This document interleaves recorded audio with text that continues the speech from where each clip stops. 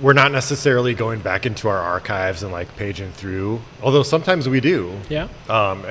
Whenever Rob sees me in there paging through the binders from 1999 or 2001, he's like, "What are you doing in there?" Like, don't judge me. I'm learning our history. I just wanted to see well, you used this for that, and now it's this. Blackberries were really big in '92. Yeah, exactly.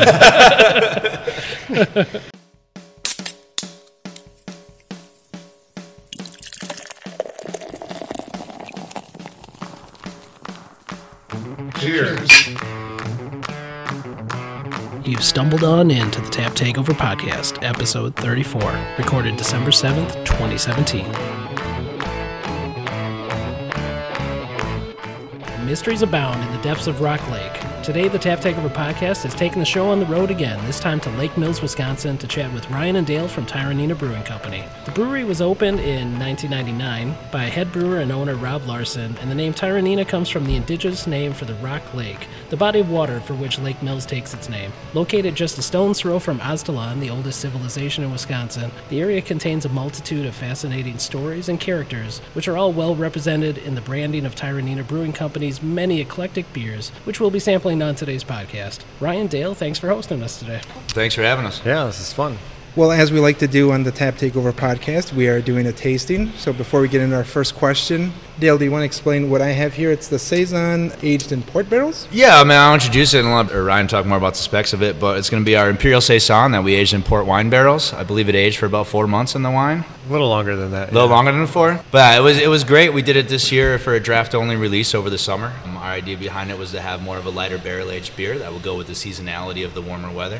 So, Ryan, if you want to talk a little bit about it. Yeah, that was one of those beers where we had the opportunity to get port barrels. We had no idea as to what to put into a port barrel, what would complement it. So after some hemming and hawing and knowing that it was going to come out in the, I think, spring or June or July. July or something like that, right? Yeah, we wanted something like lighter bodied. We didn't want a Devil Made Me Do It or an Imperial Porter, which we're mostly known for doing. And a Saison was something that we hadn't done in quite some time. So yeah, brewed up an Imperial Saison, tried a kind of a different yeast for us. We generally work with only one yeast strain. And No, it is a good beer. I was excited when I saw it up on the board because I'm really getting the ports. Yes. And the grapes are just really come through on this. Yeah, it's a tasty beer. I love it. It was a really nice hit this summer, and we actually did a trip to the Milwaukee Brewers over the summer. Rocky's Revenge was on tap at Miller Park, and so we brought a little tap takeover to the parking lot, little party, and we featured that beer. And it's definitely the hit of the day on a nice hot summer day. I mean, I think that was about 9% on that one as it come out, or is it more 9.5? I know it was a bigger one than it alludes to based on the flavor, but it'll definitely creep up on you pretty quick. Real fun beer. We were super happy with how it turned out. Now, Alex, you're having one of your favorites, right? Oh, absolutely. I'm sitting here with a Coco Poco, and if you've never had one, you need to make the trip to Tyranina. I believe you said that this one just got tapped today. We right? just bottled and kegged it today. Less than 12 hours ago. Yeah, just this morning. It's the second time we've done it in 2 years. I wouldn't call it an annual release because whether or not we can get the rum barrels or not, but it's definitely a crowd favorite, and we think that this batch turned out exceptionally well. We're happy this year we actually have more of it than last year, because didn't we have to dump that one rum barrel last year? Yeah, last year we had the very first barrel I opened up just started foaming out the top like crazy, and so rather than potentially wasting an entire batch, we had to dump a barrel. So we've got a couple more barrels this year than we had last. Oh man, and God wept that day a little bit. Which is still we're not a hopeful to have lot. the full yield. Yeah. Well, we should mention for our audience that we're sitting in the brewery itself. So you're going to hear a little noise from some of the machinery and some of the processes being done to make these amazing beers. So bear with us on that. Yeah, hopefully that cooler turns off sooner than later.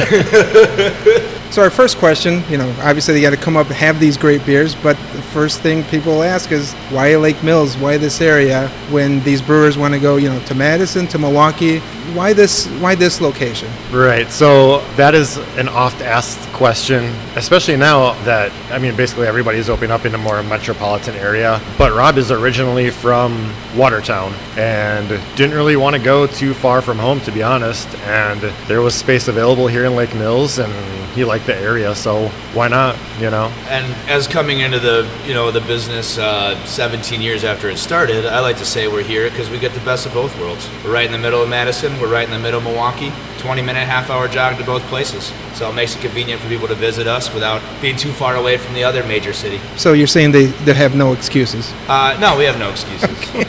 Yeah, I don't think none are needed. If you're on your way to Milwaukee from Madison, stop in, vice versa. So I'll say one advantage that you guys had, because you're not in one of those metropolitan areas, a lot of breweries in those areas have to kind of retrofit their brewery into an older building. You guys were able to build all the way from the ground up. Exactly. This is the original build. No, This building is what it was. The only addition we've done to it is now with the expansion of the patio this last summer. But the tap room is the original tap room. The brewery is the original building. Rob planned this ahead of time to make sure he had enough space where he never would have to move or add on to anything. He's got all we need right here to be able to operate. Makes it really nice. How and when did you guys first get involved with Tyranina? I worked at a distributor, a beer distributor in Madison, and the distributor thought it was a good idea to do a homebrew sort of competition amongst the sales team and the merchandisers. And so they just had everybody pair up, find a buddy, go down to the local homebrew shop, pick out a kit, take it home, brew it, and then when it's ready, just present it to the group. And at the end of this, we'd all vote and see who had the best beer. So this was the very first time I had ever homebrewed before. We picked a black IPA kit. I think we made 4 or 5 calls down to the homebrew shop to make sure that we were in fact doing it correctly. The guy at the homebrew shop was much more relaxed than we were that day. But yeah, we brewed a black IPA and just absolutely fell in love with the process. From start to finish, to see it from grain to glass, the whole 9, amazing. And then I think probably that weekend I went back to that homebrew shop, got all of the equipment to do it myself, just started with extract, and actually barely had brewed any all grain batches before I applied here at Tyranina. They had an opening for an assistant brewer, but I guess a bit of naive on my part. And when was that? How long ago was that? So this was 2013. So early 2013, I applied here for an assistant brewer job. Interviewed. Apparently it was down to me and another candidate, and she got the job. And I was super bummed, but went back and I just continued building displays for this merchandising job. Maybe a month later, Stacy, our office manager, emailed me and said, "Hey, we got this other person on to be the assistant brewer, but would you like to make packaging for us?" So really, honestly, starting from the very ground floor. Baby steps. So I guess that's okay too. Can I? And so yeah, I took that job. One person leaves and another person leaves, and then you remind Rob that, remember when I interviewed for that assistant brewer job? Well, still kind of interested in doing that, and one thing led to another, and was an assistant brewer here for about 3 years and have been the lead brewer for the last year-ish. Oh, that's a great story. Yeah. So I Can didn't you top that, Dale? I didn't know any correlations, but turns out we both missed the first opportunity. So I was working for Crafty Cow, which is a restaurant that a lot of people that drink beer probably know about. But I helped open the first location in Oconomowoc. Not anything with my organization, but I was, on the opening crew. I'd worked my way up for general manager there, and that's where I started getting all the networks and all the beer contacts, and really decided that instead of managing a bunch of servers, I'd really just like to manage myself and beer. One of the things that was really attractive was when I punch out at the end of the night, my beer's where it's supposed to be, and it doesn't talk back, and it doesn't make negative Yelp reviews while I'm off. It waits until 9 a.m., and then we can just hit at the game. So I had heard Tyranina was hiring for a beer ambassador. We had done a lot of really great things with Tyranina on our draft lines, and that's kind of the first time I discovered Tyranina, even though they were so close to where I went to high school. I fell in love with their beer styles, and super approachable overall, and great flavors and awesome price points. So I shot out an application. To try to be professional, I used my personal email address so that no one at work would see I was trying to moonlight and get a new job, and that caused me to miss my first interview opportunity. So I found it about a month after they had ran the interviews, and I had called and said, "Hey, is there any way you guys will still take me for an interview?" And they laughed and said no. And so I went back to my duties, and about probably 6-7 months later, I saw the post open up again. So I resubmitted my application, thinking that there was no way in hell that they were going to interview me after I lost the last chance, and got the interview and got the job, and now I've been rocking for about just about a year and 4 months. So Ryan, you're new to the podcast, but Dale, you're a fan favorite. We got Fan favorite? We got some great feedback from. I've only been on it once, I think. Yeah, it was the Stein and Dine. Stein and Dine episode. At least yeah. once that you remember, I think. Why, was there more? No, I'm just kidding. Shit, what festivals have you guys got me at late at night? Well, no, that's the fun part is we see you out as the brand ambassador at quite a few events. You know, we've seen you at Bernhardt's. That's actually the first time I ever tried this Coco Poco was at Bernhardt's with Dale. It's just fantastic stuff. I mean, with Dale telling me about the beer while I'm drinking the beer, if you haven't experienced that before, you should. You got to find this guy. He does a great job. You can't see it in the mic, but I'm blushing. We wanted to ask you guys a question that we ask everybody that's been on the podcast. If you guys could, if Tyranina could take over the taps at the Tap Takeover podcast, what beers would you guys choose? You have a lot of eclectic beers. Which ones would you guys kind of choose to tell the story of the brewer? Kind of lead us through that. Well, I mean, the first beer I think we could choose would be Rocky's Revenge, and that's going to be our flagship and what we're most known for. As some people know, half of each of that batch is barrel-aged. I mean, that is our #1 selling brand, so I'd say we definitely start with that.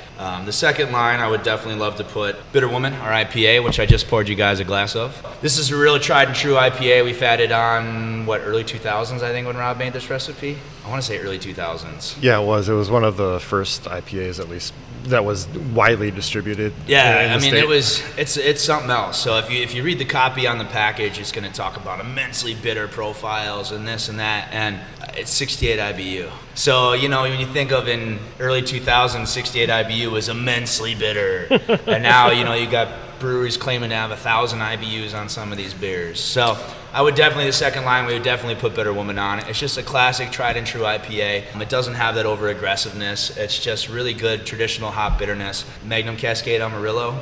You nailed it. Boom. You know, so I mean, 3 traditional hop blend even. It's just classic. 5.75 in the ABV makes it a good day drinker. You know, you're not going to be too tanked after a couple of them. You know, I'm actually surprised to hear that the Bitter Woman is outsold by the Rocky's Revenge. I Yeah. would have thought it'd be the other way around. It used to be.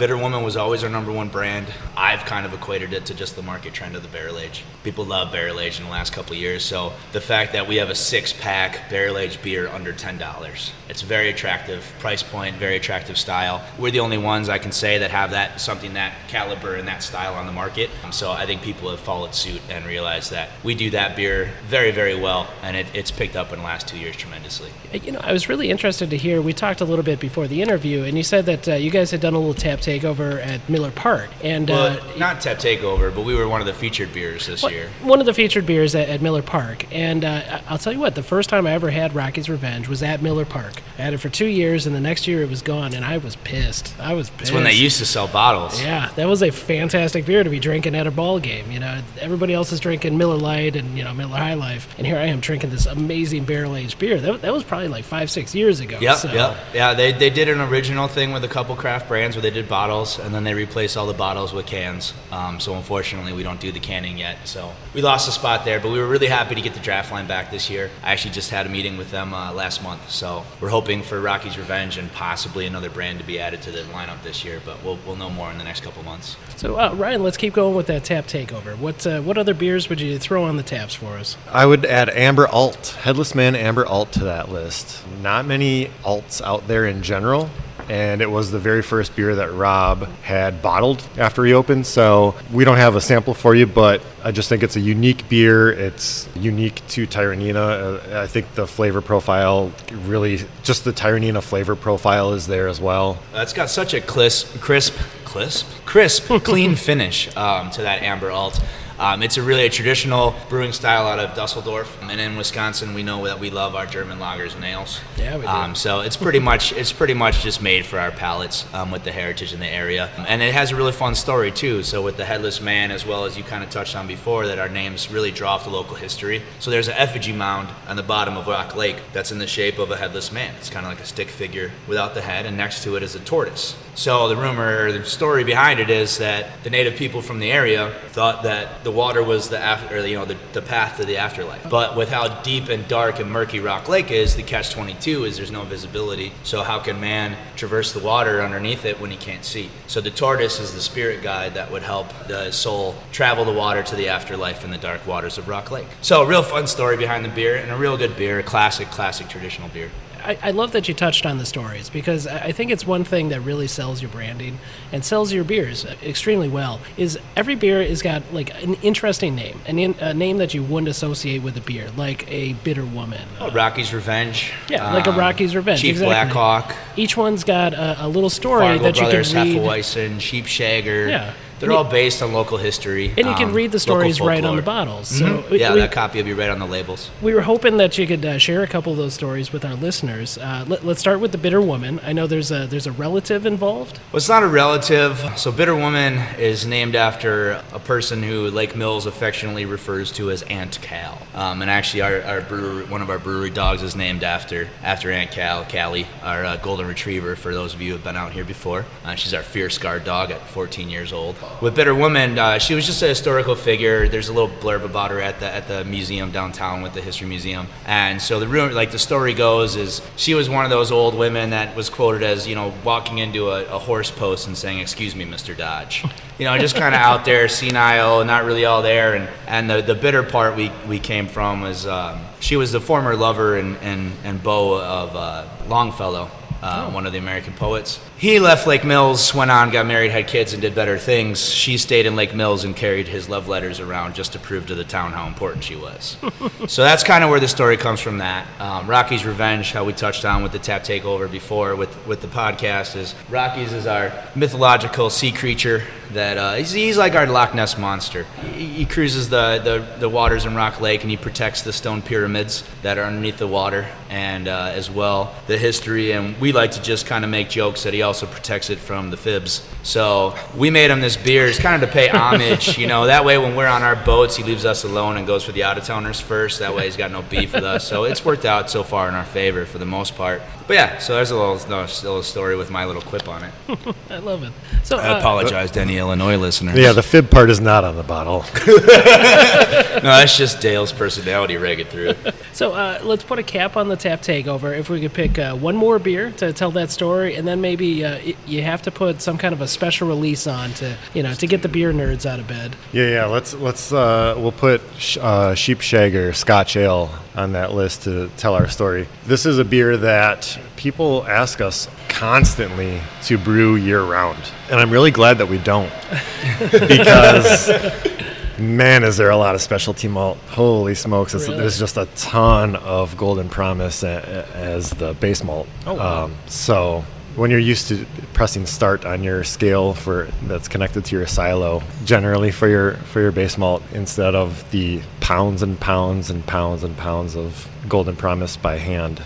So yeah, I'm not into doing this year round, but I love when it is on tap though. We'll just take the McRib theory. Absence makes the heart grow fonder. Absolutely, yeah. No, we'd round it out with this. It's got a great malt forward body, really awesome caramel and toffee notes that really come forward with these malts. And we actually use a slight peat malt, if I'm not mistaken, for a nice little semblance of that peatiness that you would get from a Scotch liquor. Yeah, now, granted, it's just not a going to be touch as of strong. Touch It's of just smoke, a little yeah. smidge of it. So it really adds another dimension, I think, to our Scotch ale that I can't speak on, but I don't think it's found in most Scotch ales on the market with that peat malt, because it just has that little bit of an edge to it. Awesome flavored beer, though. One of my personal favorites for our seasonals. Yeah, there's a really nice, there's a nice bright flavor, a lot of like caramel kind of undertones, and yeah, just real sweet, like a sweet toffee. Available in Absolutely, 6-packs at your yeah. local retailer today. So when you come up with these ideas, does it go into that Brewers Gone Wild series, or is it just a small batch, or where does that come? Yeah, fortunately or unfortunately, we don't have a pilot system. Our 30-barrel brew house over there is our pilot system. That shocked me when I started here. So- I swore, man. So what we generally try and do is have a good idea first. Very important. And then if you have a good idea, you kind of make use of what you've done in the past and apply it to what you want to do, because you can't have 30 barrels of something that's not going to sell and not taste good, more importantly. So we'll do a tap room or draft only release first, right? And then if it's popular enough, then it will get moved into like a Brewers Gone Wild proper Example release, like a of that, bottled release. 2 years ago, I think we put out Imperial Maple Porter. That was a draft-only release. I remember ordering it when I was at Crafty Cow. That beer is now Tapping the Sugar Bush. So a lot of times when you'll see a draft-only beer by us come out as just a style name, it's most likely the first attempt to try a new Brewers Gone Wild. And that doesn't necessarily mean they all translate to the series, but that's kind of how we go forward with knowing what we want in this series. We'll do a draft-only version. We don't really even name it for label submission or anything. We just put it out, see how the market feels about it, and then we make decisions from there. But when I started and I found out we didn't have a pilot batch, I was shocked because, I mean, like I said, the Brewers Gone Wild series, all these beers coming out of here are so amazing. And there are always so many different styles. So when I first applied and got hired, I figured they got a 1-barrel, 2-barrel system. They run these brands in the tap room, try them out, and once they know they sell, then we go to mass production. When Rob looks at me and he goes, it takes 6 hours to make a couple gallons, it takes 6 hours to make 30 barrels. If I'm going to take 6 hours, I'm going to make 30 barrels. And I was like, that is so awesome, but the confidence it would take to say, you know what, first time doing it, throw it in the tank for 30 barrels and let's just cross our fingers, and the guy hits home runs. It really is. The guy hits home runs. It's putting your balls on the table and just saying, he just goes with it. Yeah. And it's awesome. It speaks really to his confidence level in his brewing and his staff's ability to brewing too. And the fact that he'll just hand him something new and say, hey man, we need this made up in 30 barrels. Don't fuck it up.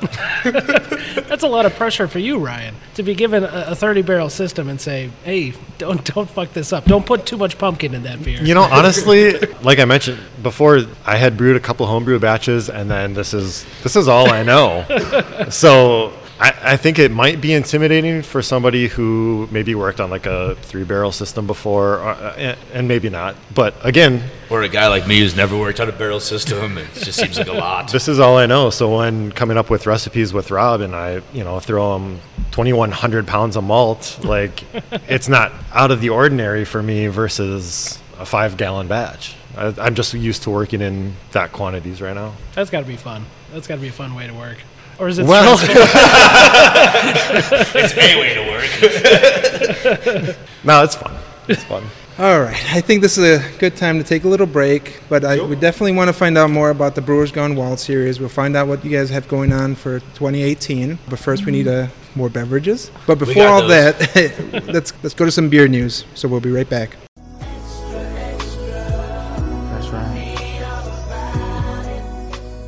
Welcome to this episode's beer news. The easily accessible beer this episode is Mobcraft's Vanilla Wafer Porter. Rich biscuit and vanilla aromas are joined by light notes of milk chocolate. A slight hint of toasted malts and vanilla round out on the palate. This reminds one of the cream-filled wafer cookies that you loved as a kid. In release news, the Tap Takeover crew is proud to announce our first collaboration beer, the Solid Non-Fail Stout. Brewed at Mobcraft Brewing in Milwaukee, it's an Imperial Coffee Maple Stout that will be clocking in at over 10% ABV. It's brewed with local ingredients, including roast barley from Proximity Malt, maple syrup from Cal's Honey Farm, and a custom blend of coffee from Anodyne Coffee Roasting Company. Pre-orders are available. Go to taptakeoverpodcast.com and look for the Order Now button. MKE Brewing releases their new IPA, MKE IPA. Brewed with a soft but vibrant body, the MKE IPA lets the hops shine. Generous hopping of Citra Mosaic hops with notes of grapefruit aromas and flavors of passion fruit, blueberry, mango, and lychee round out this IPA. It releases to the public on Friday, February 2nd. Be at the Hale House on February 7th at 6 p.m. when they will be one of the first to tap Untitled Art's newest IPA, Cryo Haze, and a special firkin of almond milk stout with cherries and vanilla. Raspberry Fantasy Factory release is on February 2nd at the Carbon 4 Tap Room and will see distribution soon after. In brewery news, effective immediately, Green Flash is cutting back on its distribution footprint, pulling out of 33 states, about 18% of its wholesale business. As a result, close to 15% of its workforce was let go. Green Flash is limiting to just a handful of states on the West and East Coast. Sprecher Brewing will be expanding back into its old stomping grounds in Walker's Point by opening a tap room in the old Brenner space. The tap room will be opening to the public on February 17th. Sprecher rented the space, including the Brenner's brewing equipment, but at this point, Sprecher does not plan to brew at the tap room. Instead, it will serve as a community meeting and drinking spot, as well as a place for tour goers to stop by before and after tours. The facility will have 24 tap lines, and Sprecher plans to serve a variety of their products. 2 new Milwaukee breweries will soon be opening up. Venture Brewing in April, who will be brewing both beer and coffee. Also, Stockhouse, formerly known as Mahoney's Basement, will be opening in late May. Check out our Firkenfest interview with Mark Mahoney to get our first take on this newcomer to the Milwaukee brewing scene. In festival news, for the past 5 years, Bernhardt's Mittenfest has helped combat cabin fever for thousands of people who converge in a 2-block stretch on Bayview's Potter Avenue with a wintry mix of live music, food, beverages, and charity. Starting at noon on February 3rd, there will be live music, delicious craft beer rarities, and a sea of brandy drinks. A special tapping of Central Water's 20th anniversary beer will be available for those who are unable to make it up to the anniversary party. In addition, there will be rare tappings from founders, including KBS, CBS 17 and 14, and the TTP crew favorite, Mango Magnifico. The Great Dane Bockfest brings Bock from 8 Wisconsin breweries: Capital Brewing, Carbon 4, Lakefront,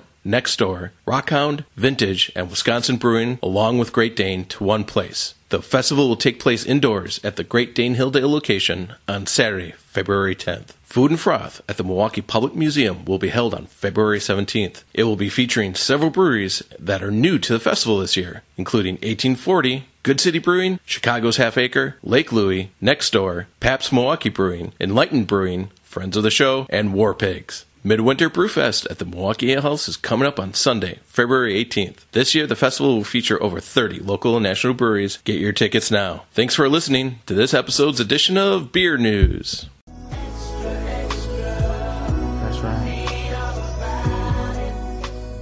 Thanks, Jim, for another great edition of Beer News. All right, before we get back into the interview with these guys, let's continue our tasting. Right now, we are drinking The Devil Made Me Do It. Ryan, Dale, do you want to tell us a little bit about this? Well, before you guys do, it's a great way to bring it back from the first half, talking about the Brewers Gone Wild series, and what you guys have been kind of experimenting with some of these barrels and some of these bigger porters.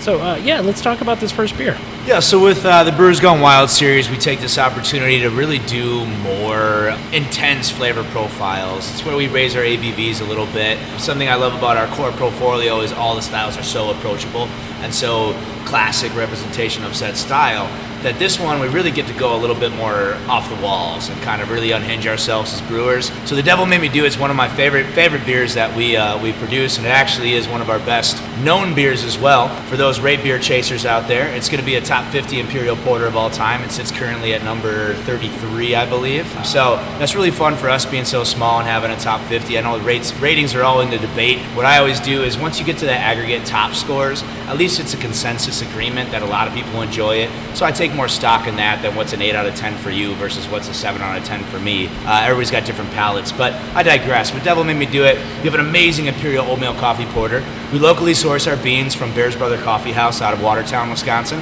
The owner of Bears Brother and the owner of Tyranina met at Dale something, like some motivational speaker seminar, essentially, like that. I don't know if it was geared towards business owners or what. It was the first time I ever seen Rob kind of do like this hokey quote, and he like quoted something from the meeting that he met him at where, if you act excited, you'll be excited. And if anybody knows Rob, I looked at him and you've lived your motto by that ever since then, huh? But yeah, so they met back then. They're both from the Watertown area. So with 2 local businesses, they paired up. So we have fresh Costa Rican and Sumatra coffee beans in this brew. And you can really tell. I mean, the coffee comes out super intense, awesome roast notes, but great porter overall. So definitely grab some from your shelf or on tap today. And they're available while supplies last. We brewed it once for the year already, so it won't come back until next October. The coffee flavor, you're right. It's incredibly coffee forward. Ryan, is it a cold brew press that you guys use, or are you guys using just coffee beans? What's your process? Whole beans. We basically treat it like it was a dry hop. Oh, gotcha. And that makes it fun to clean up after you've filtered it. So, every once in a while, 2 months later after you've done it, you still find a coffee bean here and there throughout the brewery, just kind of nested away somewhere. Do you think it gives it a little more of a full coffee flavor? Because that's what I'm getting. I'm getting a little more acidity than you would get. I've tried a lot of coffee stouts and coffee porters where they've used the cold brew method and just kind of added the coffee to the beer. This is a little more full flavor. Yeah, I mean, and we're getting it extremely fresh, released fairly recently. I don't remember exactly when, but it's actually, even if you can believe it, it's even a little more toned down than it once was when Rob first brewed it, because I think originally he used ground coffee. Oh, wow. Yeah, so Oh, I bet that was even more of a mess. even to more clean Yeah, up. so, flavor right? would even come. But yeah, I mean, I think the coffee is just right. That said, I am a coffee drinker, no cream, no sugar. So I love this beer. I love it fresh. I love the dark, deep roasted flavor that comes through after you. Obviously, the coffee is going to punch you in the face when it's fresh, especially. But the roasted notes, the dark chocolate notes, I love it. Yeah, I'm sitting here with a black eye. That coffee punched me pretty good. Yeah, Jesus, what are you getting from this thing? Well, it's definitely coffee, man. And when I tasted it, I'm like, man, if you weren't a fan of coffee, it's not going to be your thing, honestly. See, I disagree. Really? I don't drink coffee, and it's beers like The Devil Made Me Do It that make me mad because it's going to give me another vice because I'm going to start liking coffee now. I don't. I've never actually had an entire cup of coffee in my entire life. Please leave the room. Beers like Devil Made Me Do It really do make me come around to the coffee flavors a lot more than I ever have, and so I'm worried I'm going to add another addiction. That's really surprising because I really think it's strong on coffee. I love coffee. I do like it. You know, I'll back Dale up on that. I actually quit coffee about 15 years ago. I quit all caffeine. It's a little known fact about me, but the only time I drink coffee is in my beers. That's. I was gonna say I cannot That's my promise coffee. you there's no caffeine in this. I'm hoping there's a little, because as I get older, I I find say the caffeine just justifies you can drink it at 9 a.m. because it actually, it's got caffeine. It's more coffee than beer in that way. I don't know. no, it's a beautiful breakfast beer. Actually, Dale, I'm surprised that you've never had a cup of coffee. You know how much energy I have now? Yes. Imagine me on coffee. That's what I'm saying. And that's why I've never had it. And I'll tell you what. Speaking of breakfast beers, let's talk about another one from the beer series. You have a maple porter as well, and this one's been aged in bourbon barrels. Is that Bourbon right? barrels, right? Yeah, it's called Tapping the Sugar Bush. It's an imperial maple porter. Surprise, surprise. Aged in bourbon barrels with maple syrup added, and we use a really high quality maple syrup. It's not Aunt Jemima or your insert another maple syrup here. It's not Log Cabin, right? It's really high quality maple syrup, but it comes. We didn't want to sweeten the beer too much. So it's not going to be, unlike the coffee, it's not going to be maple forward. It's definitely not a maple bomb. Right. And for those that have had a lot And of I maple have had beers, those. you know what I'm talking about. It's not a maple bomb. The maple is going to be definitely more subtle and complimentary. Yeah, no, the Very subtle maple's on nose, the yeah. It's on the back end. I'm getting all the maple on the back end. It's very porter forward, which is that's fun. That's a fun variation on this kind of beer. And what are you getting from the bourbon barrels, Jesus? Are you getting any of that vanilla, any of that char? I'm getting the vanilla.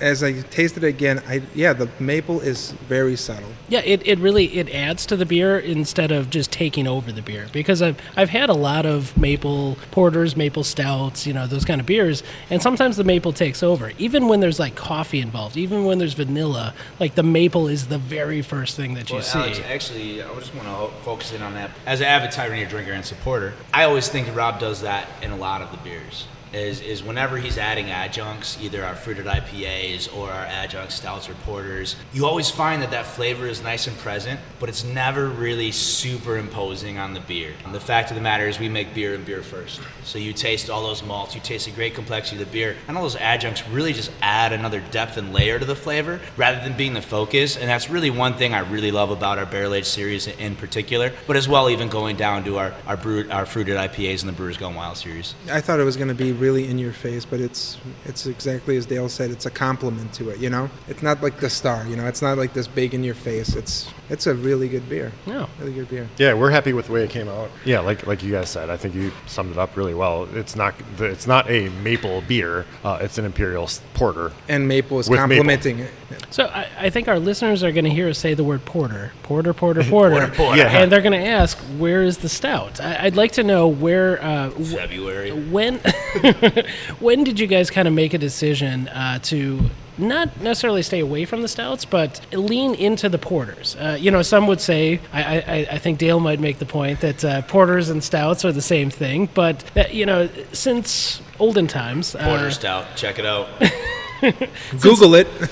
Since olden times, there has been kind of a switch in the variations, or a switch in the two styles. You guys really leaned into the porters. What was the impetus behind that, and when did that happen? Okay, so I should be clear that we do have an Imperial Stout as well, Cardinal Knowledge, and then we also had have a our few chocolate variations oatmeal as stout. well as that. Down and Dirty Oatmeal Stout is a seasonal for us as well. That said, we here in the brewery are just big fans of the base recipe for our porter. And I think it's a little easier to play with in terms of adding those additional ingredients, your maple, your coffee. I think they're just going to come through a little bit more in a porter than they do a stout. Now, granted, our porters are made with a ton of oatmeal flakes and so on and so forth. So it's not, I guess, adjunct. Adjunct less. Yeah, but No, they're certainly not adjunct driven, and I mean we're talking about big boys. Not to say that porters are any less than stouts. That's not what we're saying. We're just saying they're a little different. There's little variations that you can do with porters, and there's different variations that you can do with stouts. And you guys kind of have leaned into the porter area. yeah, and I think it actually kind of begins with Chief Blackhawk Porter, which is a year-round porter for us, and it does extremely well, and we all love it. I think it's our most underrated core brand. I think Rockies takes a lot of focus because Rockies is so unique, as we talked about before. It's so different in the six-pack. And so when they're looking for more of a malt forward of our core brands, a lot of people go to Rockies, but I think that is part of the reason that people overlook the porter sometimes. But when you want a porter you can drink in July, that's not going to be too heavy, but it's got the flavors you want, you can come back to that porter in December, and it's not going to be too thin. It's nice and warming still. So, I mean, Chief Blackhawk, amazing beer. I'm sorry, Ryan, if you want to continue wherever you were talking. I guess I was just saying that although we do focus on porters and we do have a lot of barrel-aged porters and porters with different adjuncts added to, the base recipe for the Imperial Porter is not always the same from beer to beer. Okay, we'll make small adjustments to whatever's going to fit that beer better. We'll make an adjustment here, an adjustment there. It's pretty close, but yeah, it's just a little more versatile, I think, for us. So I'll tell you what, Ryan, you were talking about slight variations on the base porters and that sort of thing. During the break, Dale kind of led us around on a little tour, and he showed us you guys have a complete bookshelf with every single recipe that has ever been done at Tyranina. And that's impressive. I mean, stuff going all the way back to the origins of the brewery. How often do you guys do a little tweak now and again? And what causes that? Is it the ingredients that you guys are getting? Is it we wanted a little something extra from the last batch, so we're going to do it a little different this way? What's the impetus on that? Yeah, the tweaks, like we don't make a lot of tweaks, especially to year-round and seasonals. But when it comes to Brewers Gone Wild, it's going to vary year to year. When we brewed Coco Poco this year, we brewed it, we used a couple different techniques than we did last year. Base beer, the malt, the hops, that all stayed the same, but the way in which we brewed it and aged it changed a little bit. We're not necessarily going back into our archives and like paging through, although sometimes we do. Yeah. Whenever Rob sees me in there paging through the binders from 1999 or 2001, he's like, "What are you doing in there?" Like, don't judge me. I'm learning our history. I just wanted to see you used this for that, and now it's this. Blackberries were really big in '92. Yeah, exactly. So yeah, I mean, Bitter Woman, you might not know even if you drink Bitter Woman, if that's your go-to IPA, you might not notice that it changed in the last 2 years. But it did, because we just wanted to get a different flavor profile out of it. So we added more hops. We, moved back some of our hop additions. The recipe has changed. But if you drink it, weekly or hopefully daily, right? You might not notice that change. When did the Brewers Gone Wild series start? Was that at the very beginning of the brewery, or is that something that you guys kind of grew into? Well, I mean, this both predates us, but my understanding, early 2000s, 04, 05-ish range. We were actually looking into it, and I believe the first batch of Devil Made Me Do It dates to... No, it doesn't date that. All right, never mind. But I do know this story is for sure. So if everybody knows the graffiti kind of logo of Brewers Gone Wild, so that original logo was taken from our first packaging of Bitter Woman from Hell. When we did an extra IPA with a Bitter Woman variation, we added some cartoony devil horns and like a devil beard to the regular Bitter Woman package. So it's actually a really funny package. And underneath the Bitter Woman, it said "From Hell" in the kind of graffiti script that Brewers Gone Wild is now. So the labeling for Brewers Gone Wild could date back to Bitter Woman from Hell, which was about 2004, 2005, I believe, when that beer was released. And so shortly after, I think Brewers Gone Wild series officially formed. Now the date might be off a year or two, so forgive me if I'm wrong on that, but it would be around the 2005 range, I'd be comfortable to say about. I want to touch on the Brewers Gone Wild, like actual labels, like you were mentioning. Yeah. Why is it always like the same kind of look? Right. So we have two different Brewers Gone Wilds. We have your annual releases that are in a colored package, whether it be a blue or maroon or black, Devil so Made on Me and Do so It's forth. Black. Right. That is like essentially an annual or near annual release. And then we have the yellow caution tape, yellow Brewers Gone Wild box, and that's going to denote that it's a barrel aged, perhaps a one-time only type of Brewers Gone Wild beer. So that's the difference there. And then on all of them, there's like the stick figure, and that's Rob. And the way that came about is because years ago, they wanted us to have UPCs on every single bottle, regardless of if you're going to sell them individually or not. They wanted a UPC. So when they were doing the Brewers Gone Wild labels, they left a little spot on the label for a UPC, on the bottle label. That didn't end up happening. And so they thought, well, we need something to fill this space. And so they just ended up doing a little stick figure of Rob and a little quote. And kind of the rest is history, I guess. So now it's just kind of like a fun way for Stacy, our office manager, to kind of toy with Rob. So like she gets to like put him in different outfits and stuff. Like the Sailors Take Warning, he's wearing like a little sailor's outfit and a little hat, and like it's just. I think there's only 3 that have been different people in the images, because the Kissers Monday Night Special that I know a lot of people listening might have drank before. It's one of our big double oatmeal stouts, not a porter, and bourbon barrels. And so the cartoony picture on there is the band, the Kissers. And then we had a Tier 2 non-barrel aged mango double IPA called Steve Doesn't Use a Rearview Mirror. And that's actually one of our regulars here at the tap room, so you'll see a little cartoony picture of Steve. If I'm not mistaken, there's one more that doesn't have Rob, and I can't remember which one it is off the top of my head, but everyone else is Rob. So it's fun. I think we should maybe touch on Steve Doesn't Use a Rear View Mirror as the name of a beer. Why? It was just super fun to just leave it off and pass it. I've always wanted to know. So I see like a lot of like... It's a double IPA with mango. Correct. With mango. Yeah, so that beer... Again, was another beer that we brewed as a draft-only release, and it was very popular, and so we bottled it. When it released in that form, it was Mango Imperial IPA. And between the time that we brewed it and released it as that to the time that it was released in bottles, we had one of our regular customers named Steve. He only drinks IPAs. Yes, he's a very big, especially Imperial IPAs, loves them. He backed our Tyranina bus that we use for like events and so on and so forth. He backed it over one of our light posts back in the over in the driveway. And mind you, it was one of the only light posts in that entire area. Yeah, there's maybe 4 of them, and I think he backed directly over one of them. He had to really try, right? Like I think it's harder to not hit a light post. Like, if you're not trying, like, just backing up without looking, it'd be harder not to hit one than to hit one. And as Rob said, he was in the parking lot and watched a bus go straighter than straight. Like, who can back up their car straight, let alone a 20-foot bus? And he just went straight into the pole. Didn't sideswipe it, didn't turn into it, just boom, toppled it down. That's a great way to lead into. Jim had a question for you guys. He couldn't be here today, but he wanted to know where some of the names came from for the Brewers Gone Wild series, because it seems like the regular series that you guys do are very culturally oriented and very character oriented, but the Brewers Gone Wild, it's us going wild, baby. It's like stuff that happens at the brewery, right? Stuff that happens at the brewery, silly shit that makes us giggle.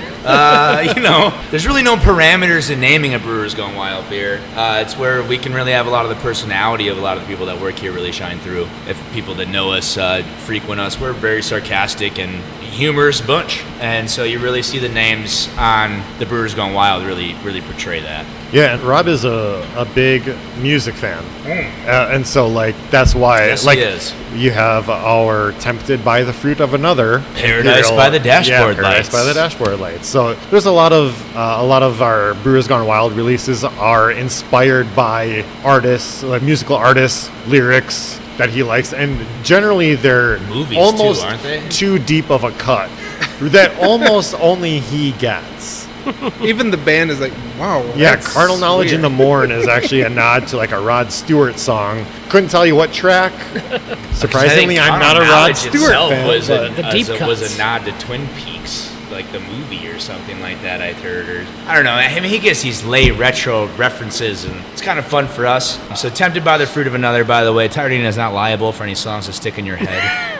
We just want to put out the disclaimers. There's no lawsuits. Oh, we got after that. disclaimers at the end of the podcast. Don't worry. Oh, all right, perfect. All right, Because cue when the anybody track. orders it Cue from the me track. from a We'll beer play that. festival, We got legal working on it, so don't worry when about it. anybody orders it from me for a beer festival, I typically make them sing it to me before I pour it. The funny thing is did you know that really only everybody knows that line? Like, no one knows what comes after it except for dun, dun, dun, dun, dun, discover. Like, no one knows that line except the word discover. I found that out this year by pouring it at beer festivals. So a lot of your Brewers Gone Wild is taproom only. We were just kind of wondering, what does the process look like as far as taking those taproom only beers into actual distribution? Like how popular do those have to get? What does that process kind of look like? Well, when we know that we have a hit on our hands, we're sending more out to distro, and we're replenishing the tasting room cooler with that rapidly, right? Like a couple half barrels a week. And that happens. When it goes from a draft only, tasting room only to and we've chosen, okay, this one popular enough, then we will go back to that recipe, see, okay, I did like this about it, I didn't like this about it. And if we're absolutely certain that we want to make those changes to an already popular recipe, we will. But more times than not, it stays exactly the same. And then from that point, if we think that we want to make it an annual Brewers Gone Wild release, we might tweak it again, right? So I mentioned Coco Poco. Like, we changed that recipe, the techniques in which we made it from last year to this year. I was going to say, because the Coco Poco is a little bit different than the last time I had it. I would actually say better. I think you guys have improved. And I agree. I think just those small tweaks can make a huge difference. And especially when you're going from a draft-only release to a bottled release, more widely distroed release, makes a big difference. All right, as we're getting close to the end here, but before we end anything, I want to give you your moment, Dale. And What is this? I'm going to give you a chance to put yourself over and put over those porters that you guys have. Now, 3 are very special, right? Well, I mean, 3 are special as we were talking about in regards to ratings before. But I would be remiss if I don't kind of brush our own shoulders off at the great things we do around here. And I am proud to say that we are the only Wisconsin brewery to have 3 Imperial Porters in the top 50 of all time on ratebeer.com. One of which you guys are drinking today, The Devil Made Me Do It. I think that is currently at number 33. When we age that in bourbon, that's going to be called Devil Over a Barrel. That's the 14th highest rated Imperial Porter of all time on ratebeer.com. And for you podcast listeners, it's coming out in March. So you guys can look forward to a new batch of Devil Over a Barrel this year. I know we missed it last year, but it's coming back to popular demand. Breaking news on the podcast. But before the number 14th Imperial Porter of all time drops out, we're going to bring you the number 20th Imperial Porter of all time on ratebeer.com, Who's Your Daddy? And this is actually our first Brewers Gone Wild beer of all time. Oh, wow. As we were talking about the Brewers Gone Wild series. So this will be our Imperial Porter aged in bourbon. So no special adjuncts, nothing necessary. Just a no-nonsense Imperial Porter that we aged in bourbon. And this is the number 20 Imperial Porter of all time. And something that I always attest, like we said before, these aggregate ratings of the top 50s. Devil Over a Barrel hasn't come out in 2 years. And it still sits at number 14. It's still there. Wow. Who's Your Daddy hasn't come out in 2 years. And it still sits at number 20. So, not to say that, we make the best, but we make really good stuff. But also so if you're not familiar with our beers, This year, please make an attempt to go try to find one of our barrel-aged products. You're going to be thoroughly impressed. Our price point is a lot more attractive and affordable to a lot of people, and the beer is just as good. A lot of our friends make amazing beer, and we make it too, so we just want you guys to pay attention to some of our styles this year.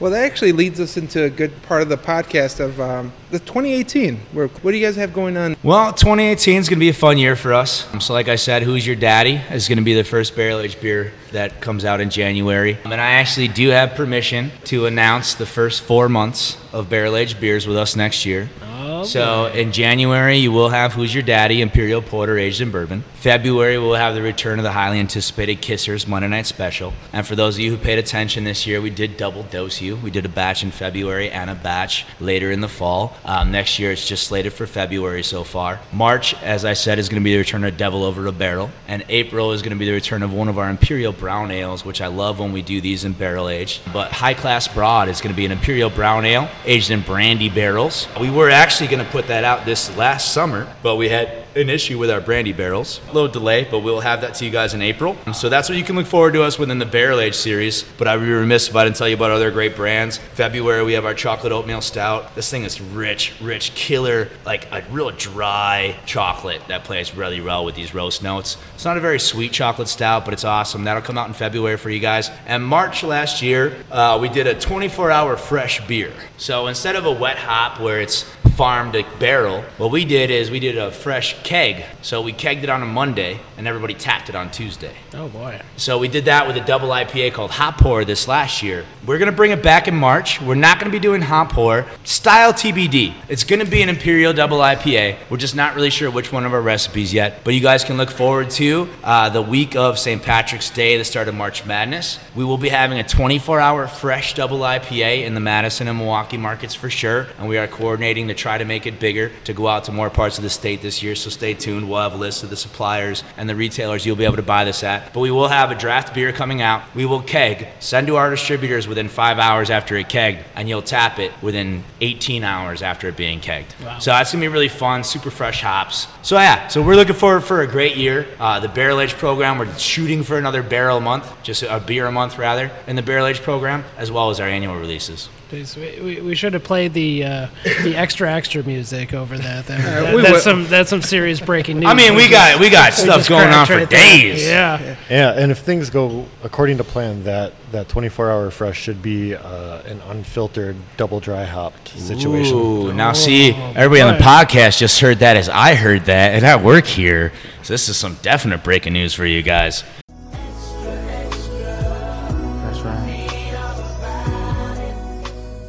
That's going to be some fun stuff. But yeah, the 24-hour hop is going to be really fun. The whole year is going to be kick-ass. Rumor in the mill, we might be doing a brewery party next year, not revolving around exercise, because we do 2 brewery events that are great events, and so please come out and check out the registration next year. We do our annual bike ride. We do our annual beer run. Both of those raise money for local charities. But myself, as I am skinny and don't work out, I have asked an opportunity for everyone to come and just drink beer without having to do physical things. So there is a loose chance that we might be doing some kind of beer party next year. No details other than that, but I'll just get you guys, salivating and realizing you might have to pick a weekend to come spend with us. Yeah, I'll tell you what. If you haven't been to Tyranina, you gotta come. The new patio is fantastic. It's ginormous. It's bigger than it ever has been. It's the one addition that you guys have ever made to the brewery, which is pretty impressive. It's the only change we need in 17 years, man. We got this shit on lock. And I'll tell you what. If this new IPA that you guys have coming out is anything even close to the hop pour, the double IPA brewed with a little bit of honey for a little sweetness, which was a fantastic. Are you talking about Bone and the beer. Queen?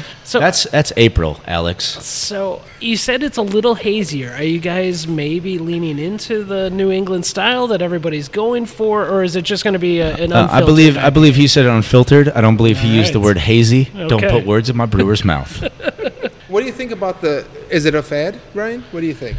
I think it's a fad. I think they're delicious. I mean, look, it tastes great. I drink them at every chance I can. I love them. Yeah. But I just don't think it's going to be around forever. It's not something that you guys would consider doing or lean into that fad, or are you guys waiting to kind of see if that fad has even legs? as a tap room I never only? say no. Yeah. But at the same time, I know it's not something we're looking at the moment. We're happy with the beers we make. We all love them. I mean, we all drink them. But it doesn't mean that we need to make one ourselves. No, I just know that, the only reason that I think that we would want to try and do an unfiltered IPA is because I taste from the fermenter is a little different than what we get in the finished product. True. And we want to kind of get that to the masses as well. All right. Well, before we close it down, Andy also wasn't able to be here tonight, but he had a question for you guys. Hi, Andy. He was wondering. I think we've handled part of this. He wondered what staple beer and what Brewers Gone Wild beer are the most popular, and what percentage of your portfolio do each of those encompass. So I think we handled the regular beer. We know that that's the Rocky's Revenge, and that was a bit of a surprise that it wasn't the Bitter Woman. But as far as the Brewers Gone Wild series, which of those is your most popular?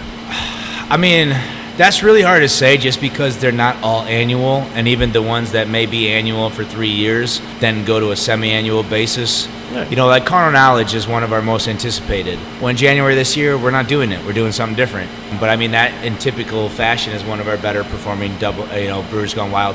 Devil Made Me Do It.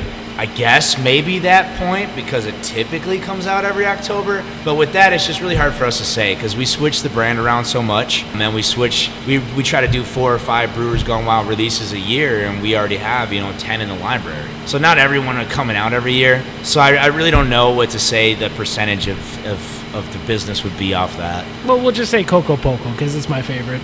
Yeah, I mean, like Coco Poco marginal because last year we had half a batch. half a batch was. Well, no, we had 1 barrel down. All right.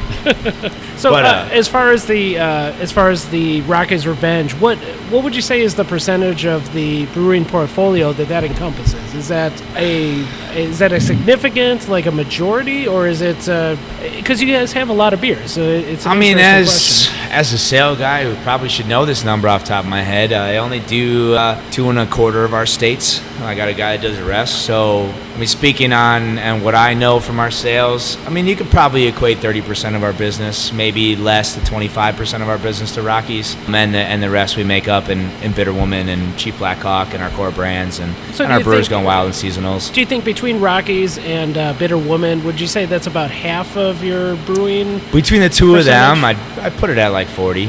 40, okay. Yeah, 35 to 40% of our total output is going to be those 2 brands. Yeah, that's a big percentage for 2 beers. Yeah. Now, if I can find an in here, Dale. Yeah? Oh, shit. Was he going to correct me on? No, just regarding the most popular Brewers Gone Wild. Here we go. Release. In my experience, the most popular one has been Carnal Knowledge in the Morn, which is our Imperial Oatmeal Stout brewed with coffee, cocoa nibs, and vanilla that's nibs. the most popular when we've only made it once? It's the one that we had people lining up outside the door for before we opened. That sounds No. They were just on their way to the Great Taste pre-party. Oh, shit. That was the same weekend. Okay. All right, we got a fight on our hands. I love that beer, and I think that should be an annual for us. I was trying to go back more performers, but that beer sold out the quickest. That's for damn sure. Yeah, that's the one that I saw the most Interested, quote unquote right? hype for. Yeah, people were they were excited. That one. But Tapping the Sugar Bush, and we've only done that for 3 years now, but that has been an extremely popular beer for us as well. Yeah, and I guess I didn't even look at the barrel age stuff when I was just looking at our tier 2 more for the percentage of business because everybody knows we have a very small amount of our. Well, everybody knows business. what tier 2 is. Everybody knows we have a very small amount of barrel-aged stuff that hits market. So when you're talking about driving force and percentage of overall sales, neither one of those brands are actually going to make a difference in the sense because there's such small output to the market. So when you're talking about driving sales factors, our regular non-barrel-aged Brewers Gone Wild series is going to be one of those performers. But yeah, when you're talking about hype and people searching after factor, that's definitely going to come into our barrel-aged series. So the moment that someone wants to give us a warehouse that we can make more of, we can make them easier available. Until then, you better search. And if you're searching, you better search out Tyranina. You better get out here, check out the tap room. Hashtag try a Tyranina. Check out a porter, get into the porters. If you're into stouts, you're going to love porters. Thank you guys so much for having us out at the brewery. Thank you. We've had a blast. Thank you guys for coming. Thank you for sharing as many Coco Pocos as I've drunk tonight. It's a treat. It's one of my absolute favorite beers. Yeah, this has been a really fun experience, and letting us into the Lake Mills experience and the characters and the whole culture out if here. If I could take a stab at Lake Mills real quick here, right. We're about to have a distillery open in this town. We're about to have another brewery open in this town. Now, don't worry, guys, who are worried that there's not room for 2 breweries. These guys are rumored to be a Belgian house. Okay. So it's going to be fun. We're going to do totally different style stuff, and we're going to be able to, collaborate together. But so we have a distillery open, we have a brewery opening soon in this area, and, I mean, it's going to be a fun time. So anyone who thinks Lake Mills is a small-ass town, just stay on the lookout for us. So yeah, make the trip out to Lake Mills, and when you do, check out Tyranino. Well, thank you guys so much for having us, and it looks like we are out of beer at the moment. We might have to head into the tap room. We could rectify that. Yeah, we might have to head into the tap room and grab another, but for now, for me, for Alex, Jesus, Dale, Ryan, Cheers to Tyranino. No more beer. And this has been a solid non-fail production.